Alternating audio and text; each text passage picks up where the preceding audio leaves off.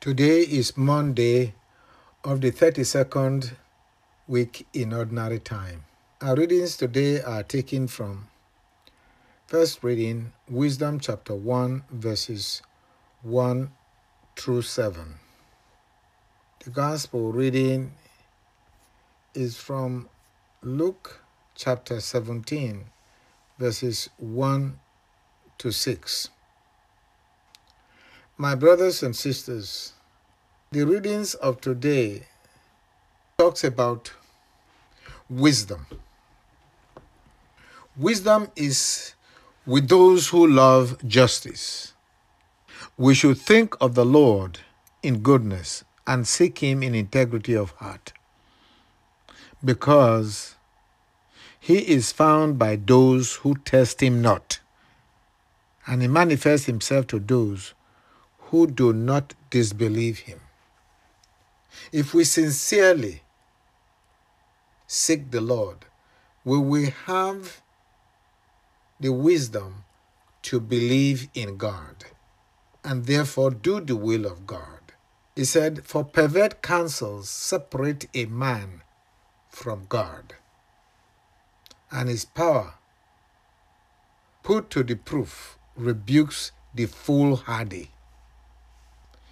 The soul that plots evil cannot harbor wisdom. Wisdom enters not, nor dwells she in a body under the debt of sin. For the Holy Spirit of discipline flees deceit and withdraws from senseless counsels. And when injustice occurs, it is rebuked. Wisdom is a kindly spirit, yet she does not acquit the blasphemer of his guilty lips. God supervises, He sees everything. And if God gives you wisdom, you will understand God. For the Spirit of the Lord fills the world, in all embracing, and knows what man says. Just like you cannot say that you believe in God and do wrong, for no one can deceive God. If the God you believe in is truly God, then you must live according to His will. Hence, in the Gospel reading of today, Jesus reminds us that things that cause sin will inevitably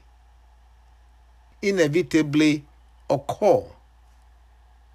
He said, "But woe to the one who promotes sin." He said, "It is better for him for a millstone, if a millstone were put around his neck and be thrown into the sea, than for him to cause one of the little ones to sin." There is no gain in evil. Say, be on your guard.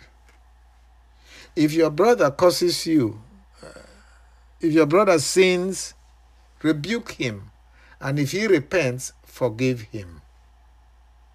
And if he wrongs you 7 times in one day and returns to you 7 times saying, "I'm sorry," you must forgive him. For this, the disciples thought they needed an increase in their faith, because this is difficult.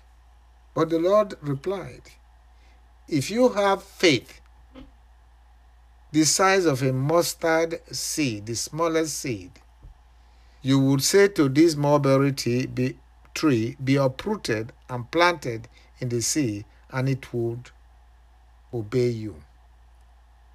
Because when one sins against you and he says sorry, he is renouncing his sin.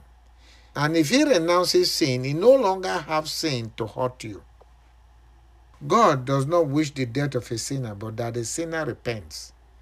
Hence, when the devil came to God and said, "Why are why don't you have mercy on me? For the sinners that you forgive, some of them are worse than me. But God said, you didn't ask me. You did not repent. You did not renounce sin. And in Ezekiel, he says, the justice of God is that if one renounces what is good to do evil, he will die because of the evil that he has done. And similarly, when one who is a sinner renounces the sin and change to do good, he will live for the good he has done.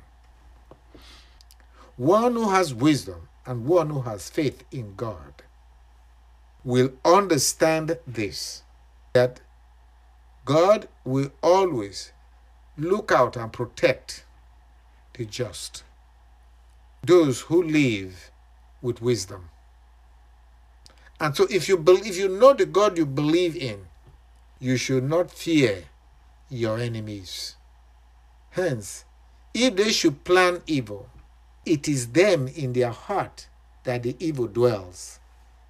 But when they get rid of you, they are coming to you only with goodness, with what is good. Let us pray for the church to guide the flock with this faith. It is not the signs of the faith, but if you believe in God, you will understand God. You will know the God you believe in and follow his way, and you will be saved through Christ our Lord. Amen.